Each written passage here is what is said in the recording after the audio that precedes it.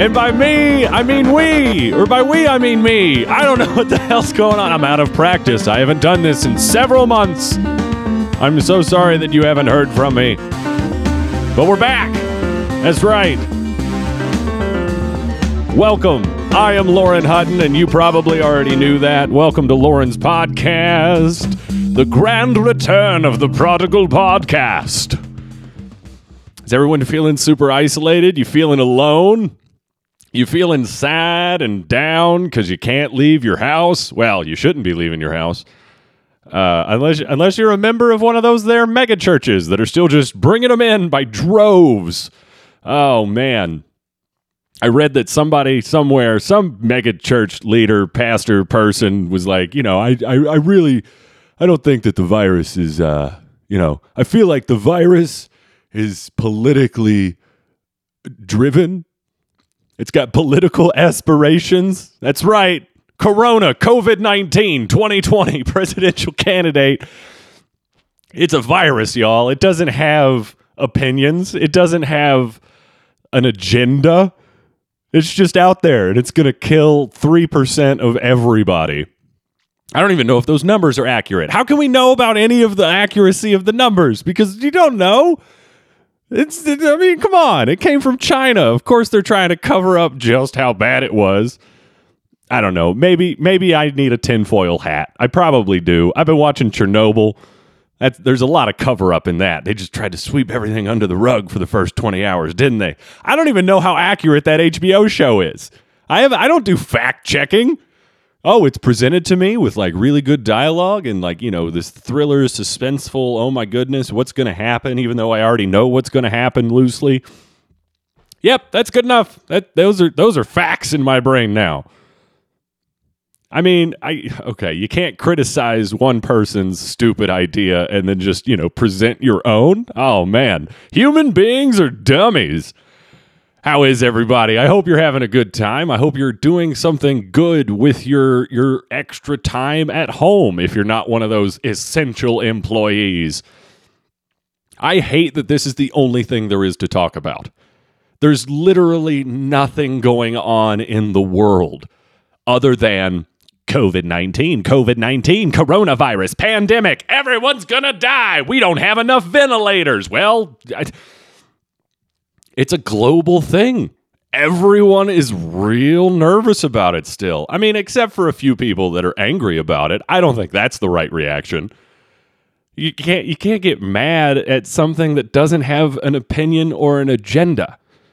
Oh, well, of course, the virus doesn't have an opinion or an agenda, but the people that put it out there to crash this economy, they have those opinions and that agenda. Shut up. Go stick your head in the sand and quit breathing until we don't have to deal with you anymore. Yeah, harsh stance. I realize that. But guess what? I have no room in my life for that level of stupidity.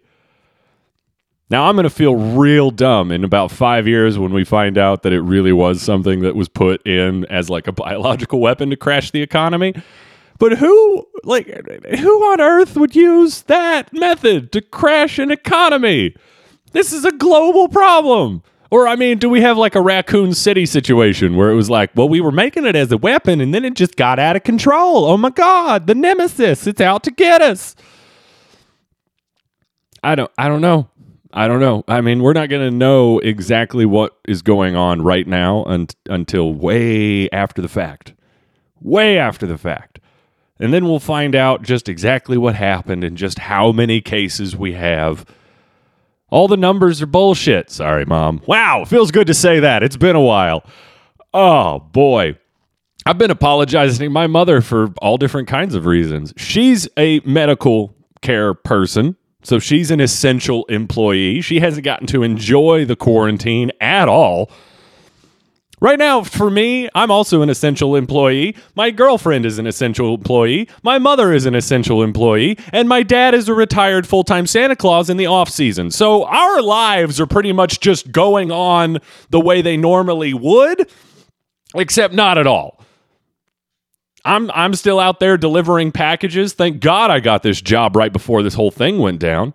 I don't know what I would be doing because, trust me, no one is getting Lyft and Uber rides right now. No one. I went out and I tried to drive a couple of weeks ago because I needed some extra money. And it was like 4 hours of sitting on my couch and waiting. Oh, it was a grand old time. And then finally, after just, a bunch of YouTube rabbit holes that I was trailing down, my phone went off and I got real excited. I was like, oh boy, I'm going to go make us some money. And I drove to a McDonald's and I dropped that guy off, and I was very excited to have like a conversation with someone that was not work related or my girlfriend complaining about how bad this whole situation is for her as a nurse. And of course, the guy gets into my car and immediately opens the conversation with, man, it's crazy times. It's crazy times. And the eyes rolled into the back of my skull as I had the most fake conversation that I've had in a long time. I don't want to talk about this anymore. Well, Lauren, why did you open your podcast with all of this pandemic news? It's all that's going on. I mean, what do you want me to say? You want me to talk about how it's Super Mario's 35th birthday and there's rumors that there are going to be a whole bunch of like remakes of the 3D Mario games? Sure, that's super exciting, but I really don't feel like most of you care about that. You got to stay topical. You got to have your thumb on the pulse of what's actually going on in this here world. Or at least that's the obligation that I feel as a podcaster. I do have a new job. It's super exciting. I play Ding Dong Ditch with a gift. That's right. I deliver packages for a company that I'm not going to talk about because I actually like this job and I'd like to keep it. Now, ordinarily, whenever I get a new job and I'm like, cool, I'm getting caught up on my bills, I'm actually paying money, I don't owe as much money on my car anymore, everything's going real good, but I hate what I'm doing and I wish they would fire me. So I talk about it openly, all over social media, all over Twitter, all over the podcast, hoping desperately that some upper middle management person will catch wind of it and be like, he said some wildly inappropriate things. We should probably cut him loose. I don't have that with this job. I don't want them to cut me loose. I kind of enjoy what I'm doing. I'm not a mailman, okay? I'm bringing stuff that people have ordered specifically. And especially in these quarantine times, I'm delivering a lot of essential goods, a lot of pantry items and other toiletries. I deliver so many diapers and so much toilet paper. And you have no idea how good it feels to drop something off on someone's package, and as you're working your way back to your delivery vehicle, they stick their head out of their front door as they pick up their beloved package of Charmin Ultra Quilted, and they're just like, thank you! Everyone waves at me. I'm just driving around in this big oversized vehicle, and every person is out on the street, and they're just waving. They're just waving with such glee in their eyes. They're happy to see me because I'm bringing them crap they asked for. I'm not a mailman. I'm not bringing bills and other stupid advertisements from Macy's that people are just going to throw away the moment that they see them. That's not what I'm doing. I like my job. That being said, I would love to quit it so I could do podcasting or comedy or maybe even just writing full time. I'm not a writer. I'm not a writer. This whole thing has definitely shown I do have a little bit more free time because I only work 4 days a week instead of 5. So I got a whole extra day in the week to do creative things. And you're like, well, Lauren, why haven't you put out a podcast episode in like 2-3 months? It's bad. I know. I'm not great at consistency. And when I started this new job, I had to get used to it. I had to sort of get my life in order, not just like paying bills and whatnot, but also just like, how scheduling works. Every time that I have ever started a new job, there's usually a month, maybe 2 months of this acclimation period where I have to remind myself how to function on like a daily basis. It's not good. Like, I should really have a better handle on like consistency in my life. But let's be honest, I've changed jobs like every year or less for the last 10 years or less. I don't do things for long periods of time with any level of like consistent effort. I'm a bad human being. It's a product of having ADHD and getting bored real easily. I'm already bored with this episode. Are you? Is this any good? Is this what people want to hear? Just me blathering on about nonsense and the same crap you've heard 150 times? I am excited for those Mario games. I didn't mean to like play that off as just like, well, that's dumb. No, man, they're remaking Mario 64. That's very exciting. And all these things are apparently going to be coming to the Nintendo Switch, which I've got an unhealthy relationship with my Nintendo Switch. You know what I mean? Those Joy-Cons do not need to go near your scrotum. HD Rumble was not designed for that. That is not what they mean by a more HD experience with your Rumble. All right, I sorry, Mom. Do we apologize for that one? I think we should. It's, you know, Joy-Cons aren't supposed to bring you that level of joy. I think it's a little off-brand for them. I do love my Nintendo Switch, just a little too much. Just a touch too much. Been playing a lot of Animal Crossing, been playing a lot of all sorts of things. But on the flip side of that, I'm getting bored with video games. I'm getting bored with watching TV because that's all I do now. I go to work, I play Ding Dong Ditch with a gift, and then I come home and I stare at a television. I've been doing that for the last 3 months because obviously I wasn't doing very much comedy before the quarantine shut down. And then right before all the bars got closed, I did this wonderful show in Greenville, Ohio. Shout out to Rachel Islam? I don't know. I can't remember her name. I don't know her very well. But I had apparently reached out to her several months ago. And she booked me on this bar show out in Greenville, Ohio, at a place called Sloopy's Bar and Grill. I didn't know what to expect. I had no idea what I was going to be walking into. All of the pandemic fear was reaching a fever pitch right before this show happened, and I didn't even know if the show was going to be happening. Because at that point, they had officially said no gatherings of more than 100 people. They hadn't hit that 10-person mark yet, which definitely was when all the shows got shut down. But no gatherings of more than 100 people. Thankfully, Greenville, Ohio is a wash of just Republican insight. And so they didn't really give a crap.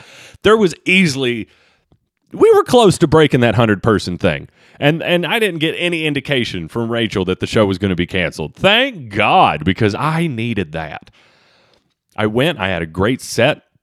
The show opened a little bit rough just because I don't know if everyone understood how a comedy show is supposed to go. The whole like, hey, shut up and listen to the comedians thing didn't really get instilled right away. And that's fine. I was right smack dab in the middle of the lineup. So by the time I hit the stage, they were ready to listen. And I did something that I don't normally do. And I kind of hate myself for doing this, but I read the room and decided, you know, I'm going to let my Kentucky roots shine through just a touch. Just a little bit of that southern drawl. You know, I had a little bit of homegrown tobacco in my voice. You know what I mean? And I'm ashamed. That is not how I present myself on stage. And yet, the first time that I had been on a show in several months that wasn't just an open mic at some bar with 12 other comedians listening, I sold out. I sold out for the crowd. I pandered real hard. And for some reason, that I still hear it. That little twang comes up every now and again as I'm speaking, and I hate myself for it. That's not how I talk. That's not how I am as a person. I am not Southern in any way. I am a hippy dippy liberal. I don't even like to identify as that, but I'm definitely not a Southern person. But the Kentucky roots, they're hitting me real hard and strong, and they're coming through in my vocal patterns and my speech. I said y'all during my set at least 7 times. At least. And I don't feel good about it. But it happened, and I had a good set. Maybe that's what everyone wants me to be. Well, at least everyone in Greenville, Ohio, because the entire town was at Sloopy's that night. The place was packed out. I was very shocked. Number 1, I was shocked that the show didn't get canceled. Number 2, I was shocked that everyone showed up. And 3, I was shocked that I got paid. I had no idea that I was going to get paid. I told everyone that I work with now that I was heading to go do a show up in Greenville. And they were like, oh, yeah, well, what club is in Greenville? And I'm like, oh, you blessed soul. I don't work in clubs. It's just some bar called Sloopy's, and I'm probably going to do it for a free beer.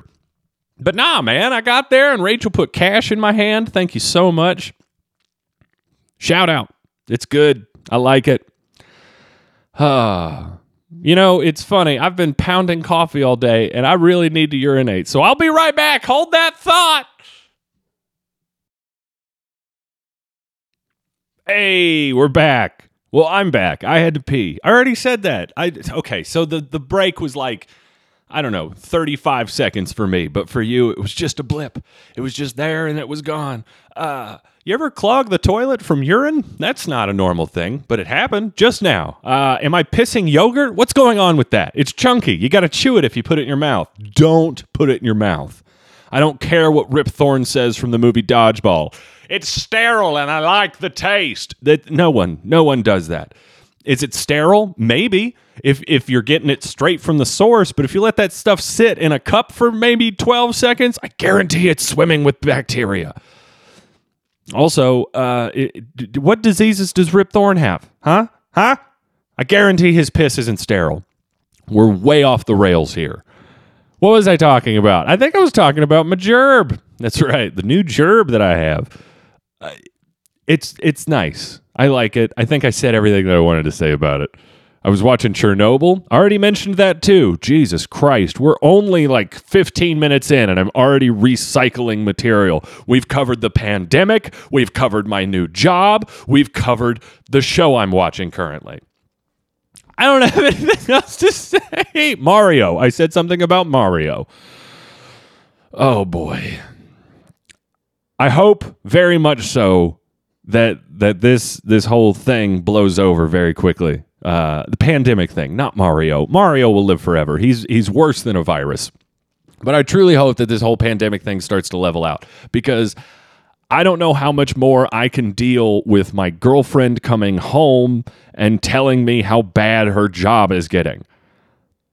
A lot of you aren't involved with, like, healthcare workers and stuff. And so you don't have a person coming home every day talking about the lack of supplies and the general stupidity of other healthcare workers. She had a person that she works with that straight up said, I can't wear a mask because I can't breathe inside of it. It's so hot. I'm not going to wear it. And as you can imagine, that bitch was told, if you can't wear it, you don't need to be here. Go home. Well, no. I want to work. I want to be here. It's so difficult. Blah, blah, blah, blah, blah, blah, blah. Shut up. It's a national crisis. We still haven't slowed down the curve at all, at least not from what I've seen. You got mega churches still housing thousands of people in the same room and saying that that's the will of God. You have other idiots just congregating in parks because they don't understand the level of severity that is going on with this thing. Meanwhile, I, the most important person in my entire life, my partner in crime, comes home every day talking about how they're running out of masks because they're stupid. They're like what, I don't know what they are. It's like an aide of some kind. Not like a nurse. Below that, like a medical aide that deals with a lot of the other grunt work that they can't pass pills. Okay, that's the biggest difference as far as my understanding goes. And they're stealing facial masks from their employer to take them home so that they can wear them at Kroger. Oh my God, you idiot people. I want to take each and every person that's a dumb person and just let them have the virus. Let's see what happens to them. No, that's a terrible idea, because then they'll get the virus and then they'll go to Kroger and infect an entire region of Krogers. It's bad news. Something else that's going on. I thought if I said that, maybe I would think of something else to talk about. There's nothing else to talk about. There's nothing going on in the world other than this virus. This is it. This is our entire existence, and it's probably going to be our entire existence for the next several months. And that is a horrifically depressing idea. I don't want it to be that way. I mean, Jesus Christ, if I'm starting the podcast up again, what am I going to talk about next week? Well, it's still a pandemic. Folks are still dying. I think I have it, but I'm not going to go get tested. How many people just go and get tested frivolously? If I see on my Facebook page that you went and got tested, I lose a little bit of respect for you. That's probably not the right response. That's probably not how I should be dealing with information on Facebook. Facebook is not a place where you should lose respect for another human being. I'm already pulling away from that statement. There's definitely things that get posted on Facebook, and I'm like, oh, okay, so unfriend you. And it's never been worse. I'm not a big person on the whole well, I don't want to look at what you're putting out into the world because I disagree with it so vehemently. That's not normally my bag. I just scroll on. I try not to be offended by things. And yet, lately, oh boy, I get real heated because I have the most important person in my entire life is a medical professional. She's not in an emergency room situation. I wouldn't say she's on the front lines of this whole global disaster nonsense, but she's still dealing with it directly. And my mom is dealing with it directly. But on top of that, the rest of the problems of existing don't stop. I'm still getting bored with being alive every 20 minutes. I'm still having to listen to the issues of my family and the struggles that they go through every single day that don't have anything to do with this virus. And I still deal with my weird need. I feel this obligation to help, and yet I just turn on YouTube. I watch another video about, some guy replaying Medieval for the 4th time. I don't change my behavior. I just keep doing the same crap, expecting a different result, and then I'm sad when it doesn't happen. That's why I'm recording today. I woke up, I was in a horrible funk. I've been having really, really nasty dreams lately. Not like nasty, like blood, gore, violence, rah. I wouldn't even necessarily call it a nightmare, but 2 nights ago, I woke up early. My girlfriend was going to work. I had the day off. She gets ready. I do a few things for her, so she normally gets up, she showers, she does the cat boxes, she makes sure the cats are fed, she grabs something to snack on for lunch or whatnot, and then she does her hair and sometimes her makeup, and then she fucks off to work. Sorry, Mom. I got up and did a few of those things for her. I took care of the cat stuff. I made coffee so that she could take some coffee to work with her, which she doesn't normally do. And I just wanted to help. I just wanted to relieve her of some of the stresses of her daily life because she's going through so much. And she left, and then I laid down and went back to sleep on the couch. And I had a dream that replayed the events of the morning almost to a T. She woke up. I went and made coffee. I did the cat boxes. And as I was doing the cat boxes in the dream, I heard her fall down in the shower. I heard it. I heard the slipping sounds of skin on the tub, that weird rubbery sound. And then I heard the crash of just, meat hitting the floor. And I rushed in to see if she was okay, and she was not even on the ground. Literally none of that had happened. I just heard that happen in my dream, and then she was fine, and then I woke up and had to figure out which version actually happened. Did I actually hear that happen in the morning, or did I just dream that? How much of the dream was real? Did I have deja vu this morning and then just fall asleep? I had to completely reorient to reality, and it took a couple of hours of me going over this over and over in my mind until the dream part started to fade. You know how dreams just fade away after you wake up, unless they're super vehement. That's not the right word. And then it happened again last night.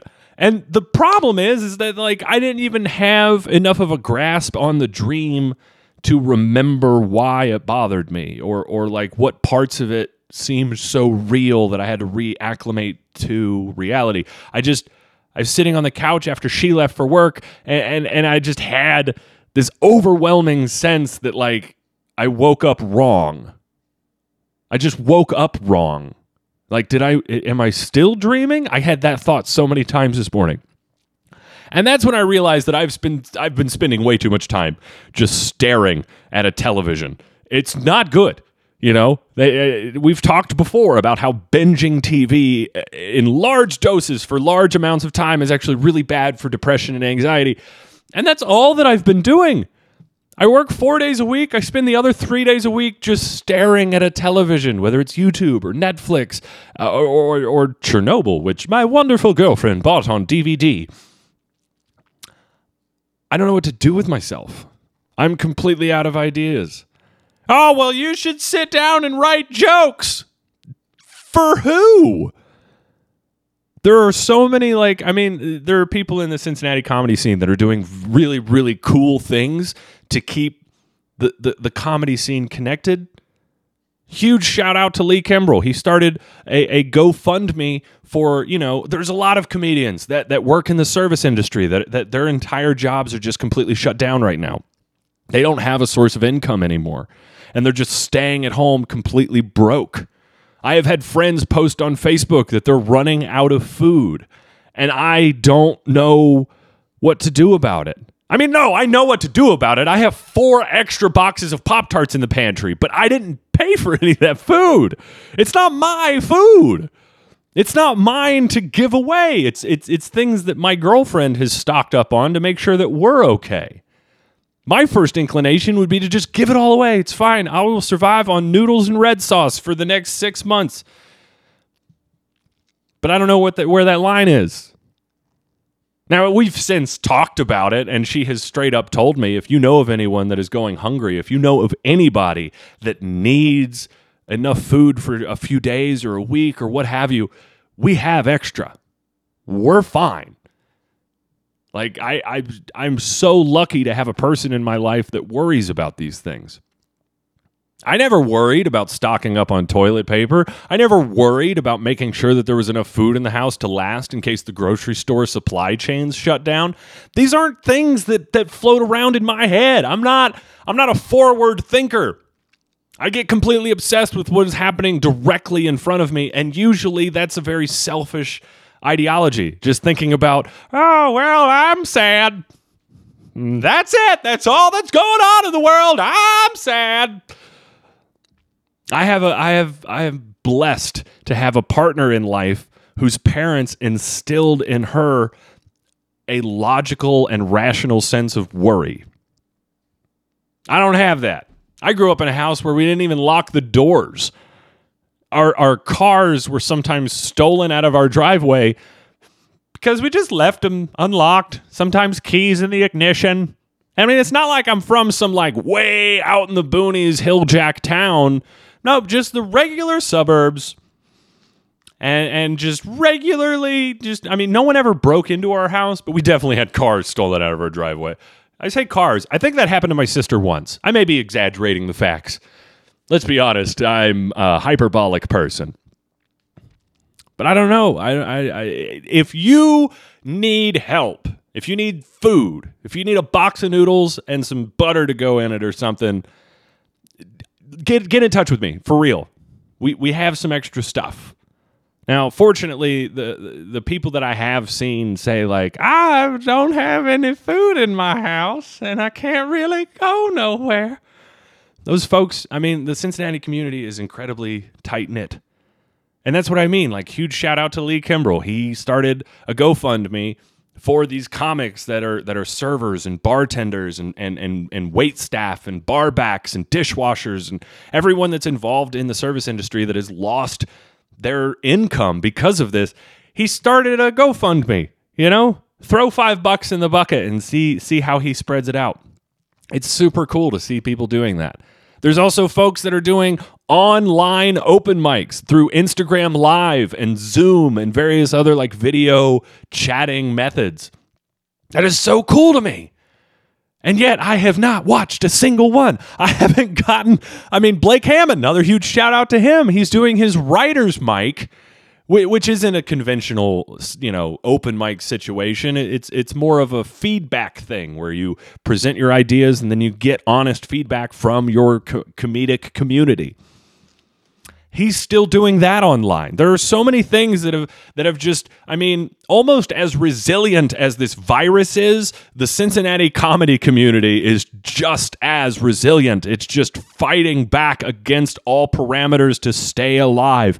And I couldn't be more proud of the community that I'm not really a part of anymore or contributing to in any way. Love y'all, for real. So many things going on.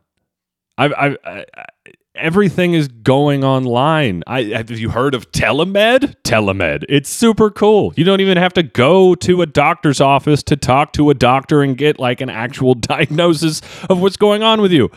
You just bring them up on Skype and go, my throat hurts and I don't feel good. And there's a doctor there.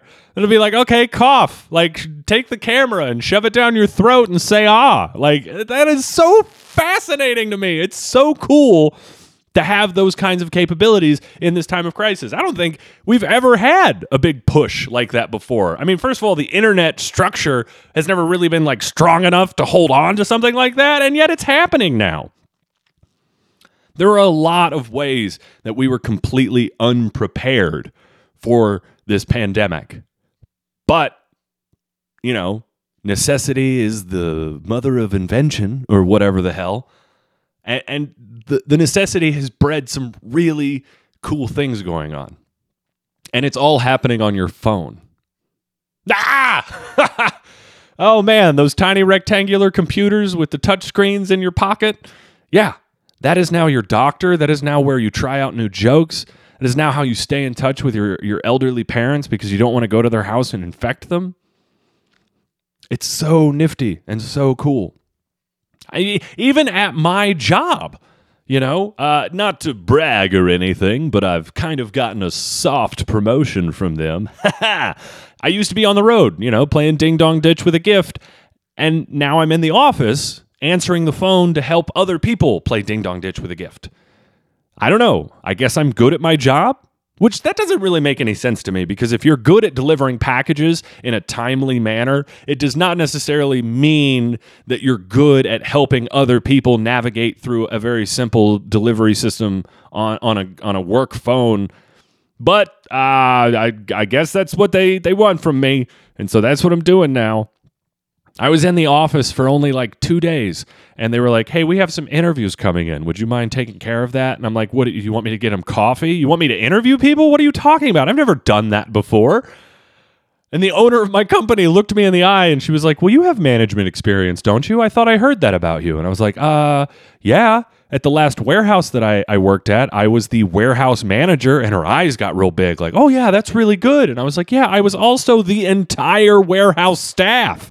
I managed myself, and I did it poorly.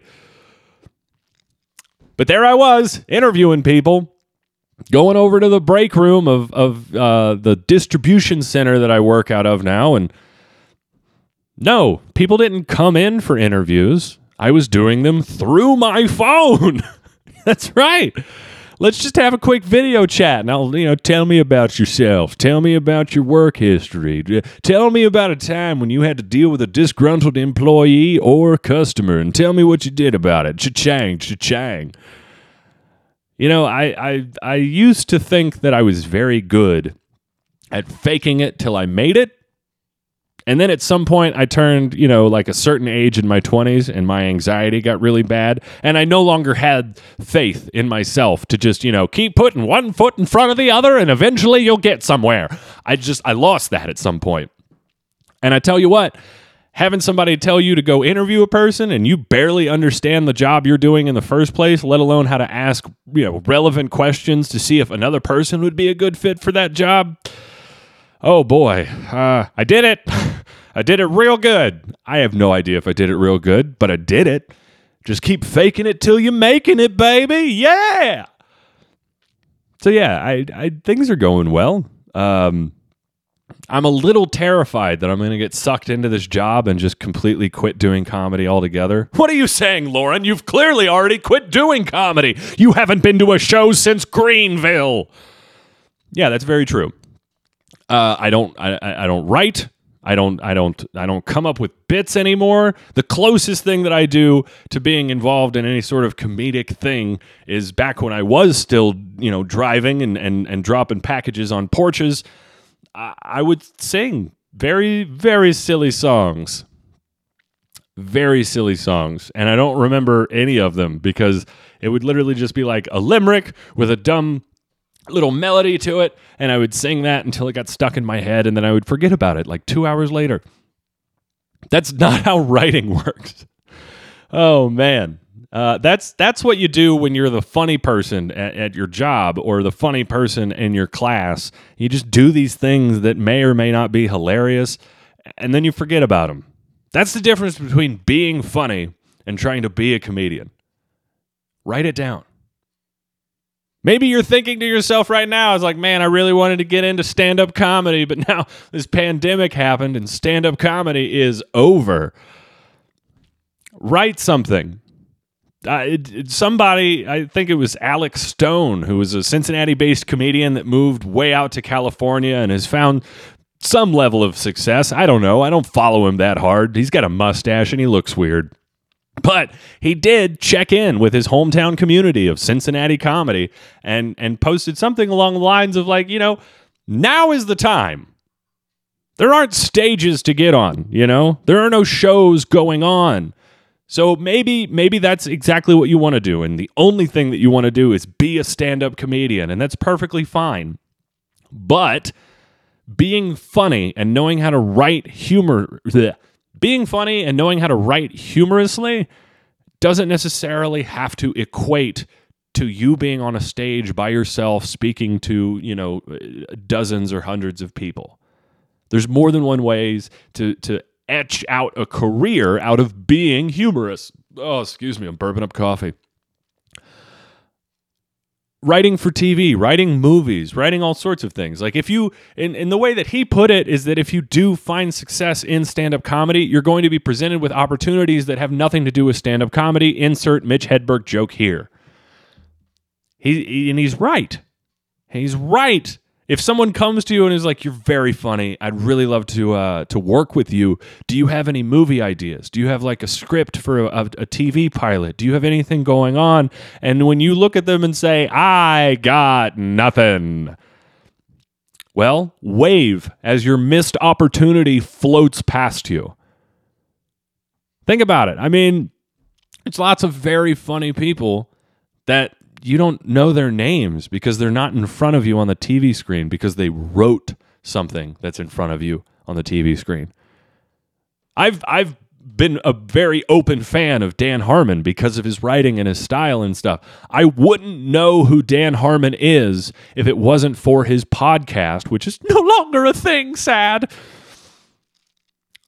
But it was because he was thrust in front of me on a documentary that he made about himself and was on Netflix for a short time. That's the only reason I know Dan Harmon's name. It's the only reason.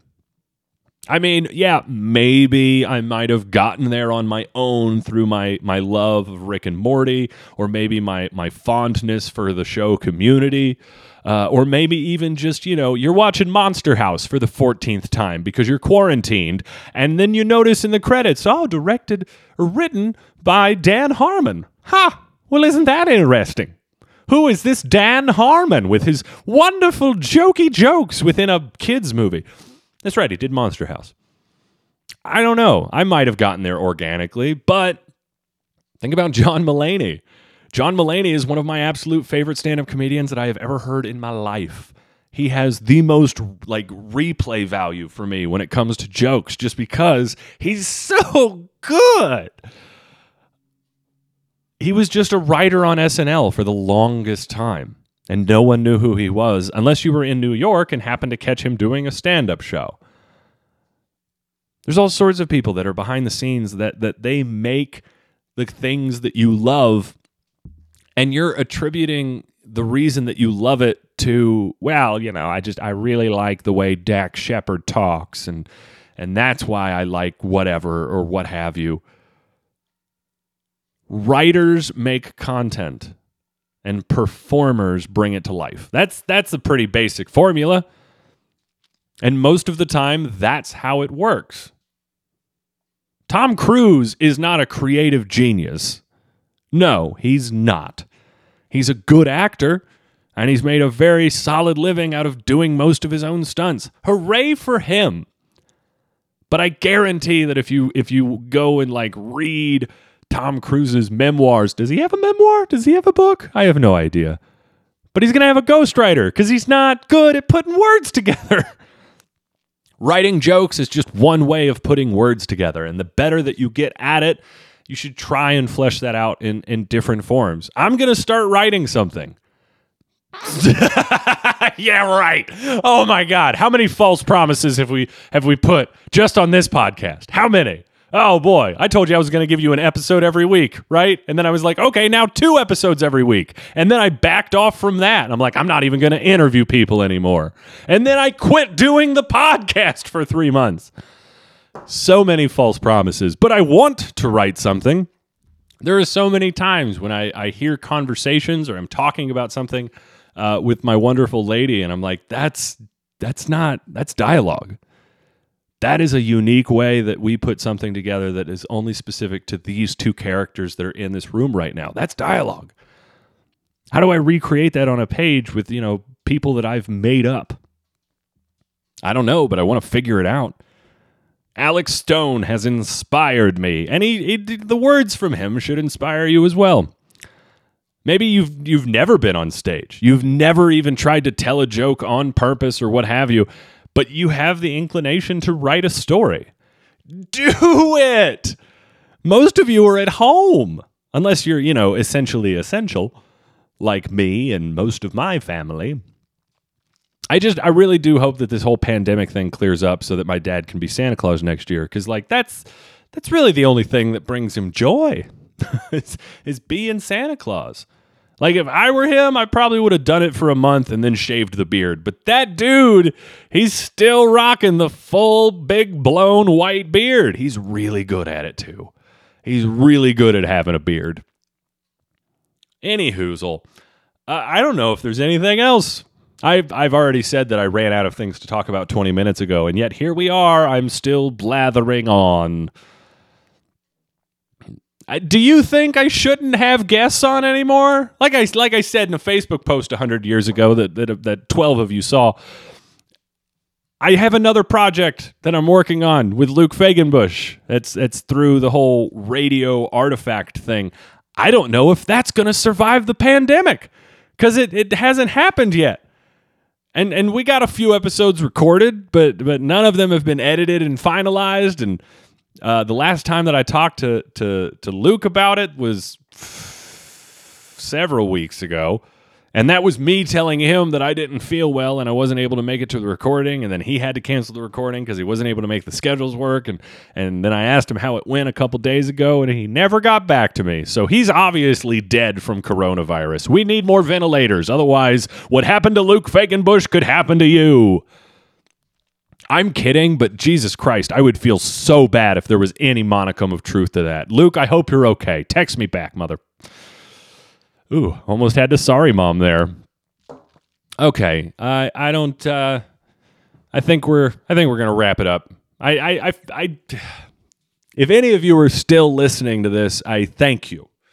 I'm gonna go mow my lawn because now it's time to do that again. Oh no! I have one more thing I have to tell you. Holy crap! I can't believe I almost forgot about this. So, I think it was like a week ago. I come home. I had just gotten done playing Ding Dong Ditch with a gift. It was a long day. We worked 10-hour days. It's very obnoxious. And I pull up and I see that my girlfriend is on our neighbor's porch. Our neighbor that lives across the street from us. His name is Rick. He's a very good neighbor, even though I horrendously disagree with a lot of the things that come out of his face. But he is a good neighbor. He's nice. He's constantly just wanting to socialize and hang out. And he's I put it in quotations, he's a good person. Like I said, I vehemently disagree with a lot of the things that come out of his face, but that's the magic of humanity. You don't have to agree with people to enjoy their company. And if you feel like you do have to agree with everything that your friends say and do, well, you're probably missing out on a lot of really cool moments. Anywho, I pull up, I park my car, I see that my girlfriend is on the porch across the street with our neighbor, and he's got a bottle of whiskey on the porch. Now, normally, he is a die-hard, tried-and-true Miller Lite drinker. And to see him with whiskey just tells me that, the pandemic is affecting a lot of people in a lot of different ways. And normally,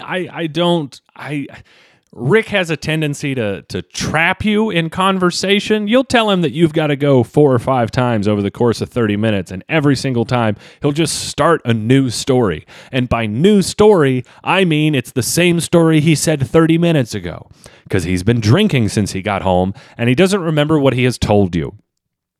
And that can be fun sometimes, but not after 5. After 5 times, you're like, Jesus Christ, I need to go make dinner because I've been sitting on your porch for 17 hours. But I was feeling very social, and I don't see people. I haven't seen any of my comedy friends. I haven't seen any of my comedy enemies. I haven't had anything to talk about other than, well, today a lady had a dog. That's my whole life. And so I mosey over to the porch. I have a seat. He looks at me and he was like, yeah, we were just about to try this Woodford Reserve rye whiskey. My girlfriend speaks up about how, have you ever tried Knob Creek? I got a bottle inside. And he was like, no, I've never tried that. And she looks at me with that look that says, go get the whiskey. And so I'm like, yeah, I'll go get it. And I went and I grabbed the pack of cigarettes that we had inside. I grabbed the whiskey. I come outside. Rick has 3 glasses lined up on his porch. I have to work the next day, okay? I was not expecting there to be a glass for me. But there it was. Nice tall glass. Not even like a small tumbler, that holds like a couple of shots. No, he was trying to pour 8 ounces of 100 proof bourbon and whiskey into a glass with ice and just be like, well, that's for you. Now, like I said, Rick has a tendency to forget things, and the glasses and both bottles of whiskey were sitting on the railing of his porch for a little bit too long. And then some people started walking down the street. And these people could only be described as homelessy looking. Very baggy clothes, disheveled looks. They either just worked really, really hard that day or they haven't worked in the last 20 years. It's like you can't tell. They've just been beaten down by whatever's going on. And they have fishing poles in their hands and they got buckets under their arms. And apparently Rick had spoken to them on their way to the creek. And now on the way back from the creek, they were irate because the spot on the creek that they were fishing on was apparently someone's property, and they kept telling them to leave. Now, that seems like a fairly reasonable thing. I don't know why it would take more than 2 seconds to present that idea. We thought it was public property. Well, it's not. This is my property. Please move. That should have been the end of the story. Okay? Now, it was a guy and a girl that were walking with the fishing poles and buckets. The guy said his piece. He talked about how bullshit it was. Sorry, Mom. And then he moved on. The girl, on the other hand, stood there and continued to converse. And she continued to converse. And continued to converse. And then it came time, the whiskeys were getting poured, and I was handed one. I didn't want it, but I was handed one. And then she just kind of like makes herself known. She walks up and she's like, I've lived on this street for 6 years, and I've never met you guys. This is crazy. And Rick does, an honorable thing. He stands and he reaches out to shake her hand. And you saw him reach for the hand. He grabbed it. He shook it once and then immediately recoiled like it was a snake that he was grabbing. And her response to this was, oh yeah, my hand is broken. What in the... Your hand is broken and that's the one you're going to present for a handshake? What kind of drugs is this bitch on? Sorry, Mom. Rick obviously responded very much to the way that I just did. And she showed us. Her hand was very swollen, very purple. She bent it a certain way and pointed and goes, that's my bone about to poke out. And we're all freaking out. My girlfriend's in full-blown nursing mode at that point. Well, why don't you have a soft cast on it? What's going on?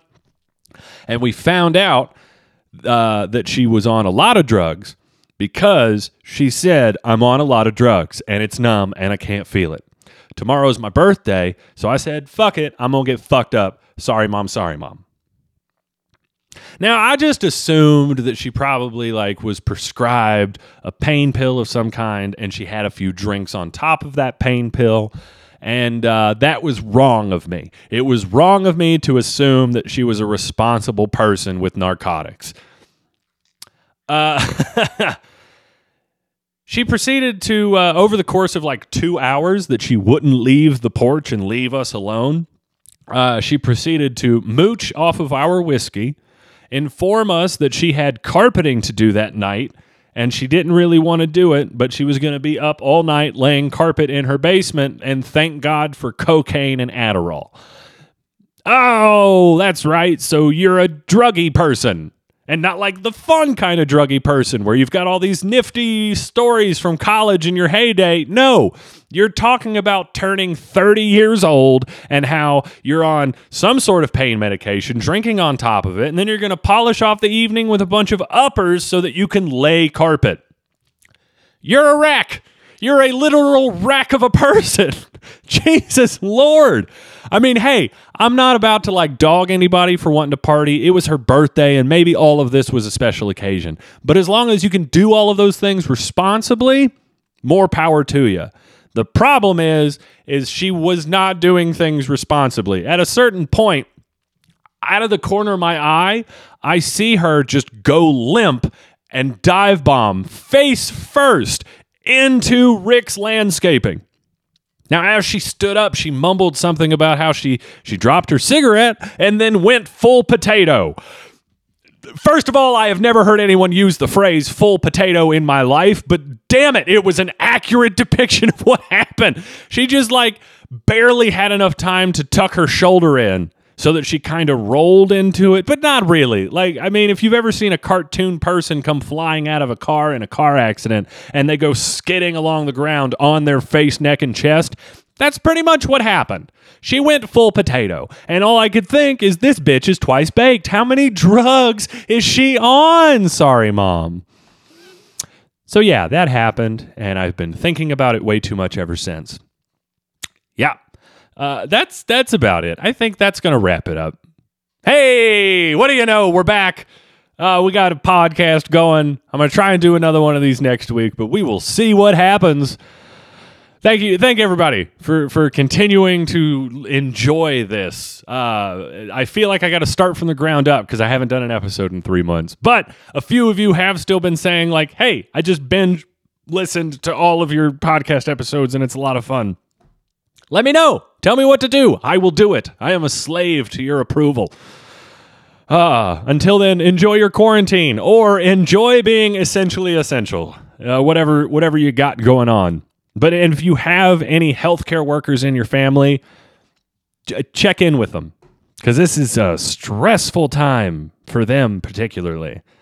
And not just healthcare workers, grocery clerks at Kroger and Meijer and these other places that are continuing to operate under a great deal of stress and strain from the community. Don't forget to love the folks around you, y'all. God, I hate myself. All right, toodaloo. I will see you all next week.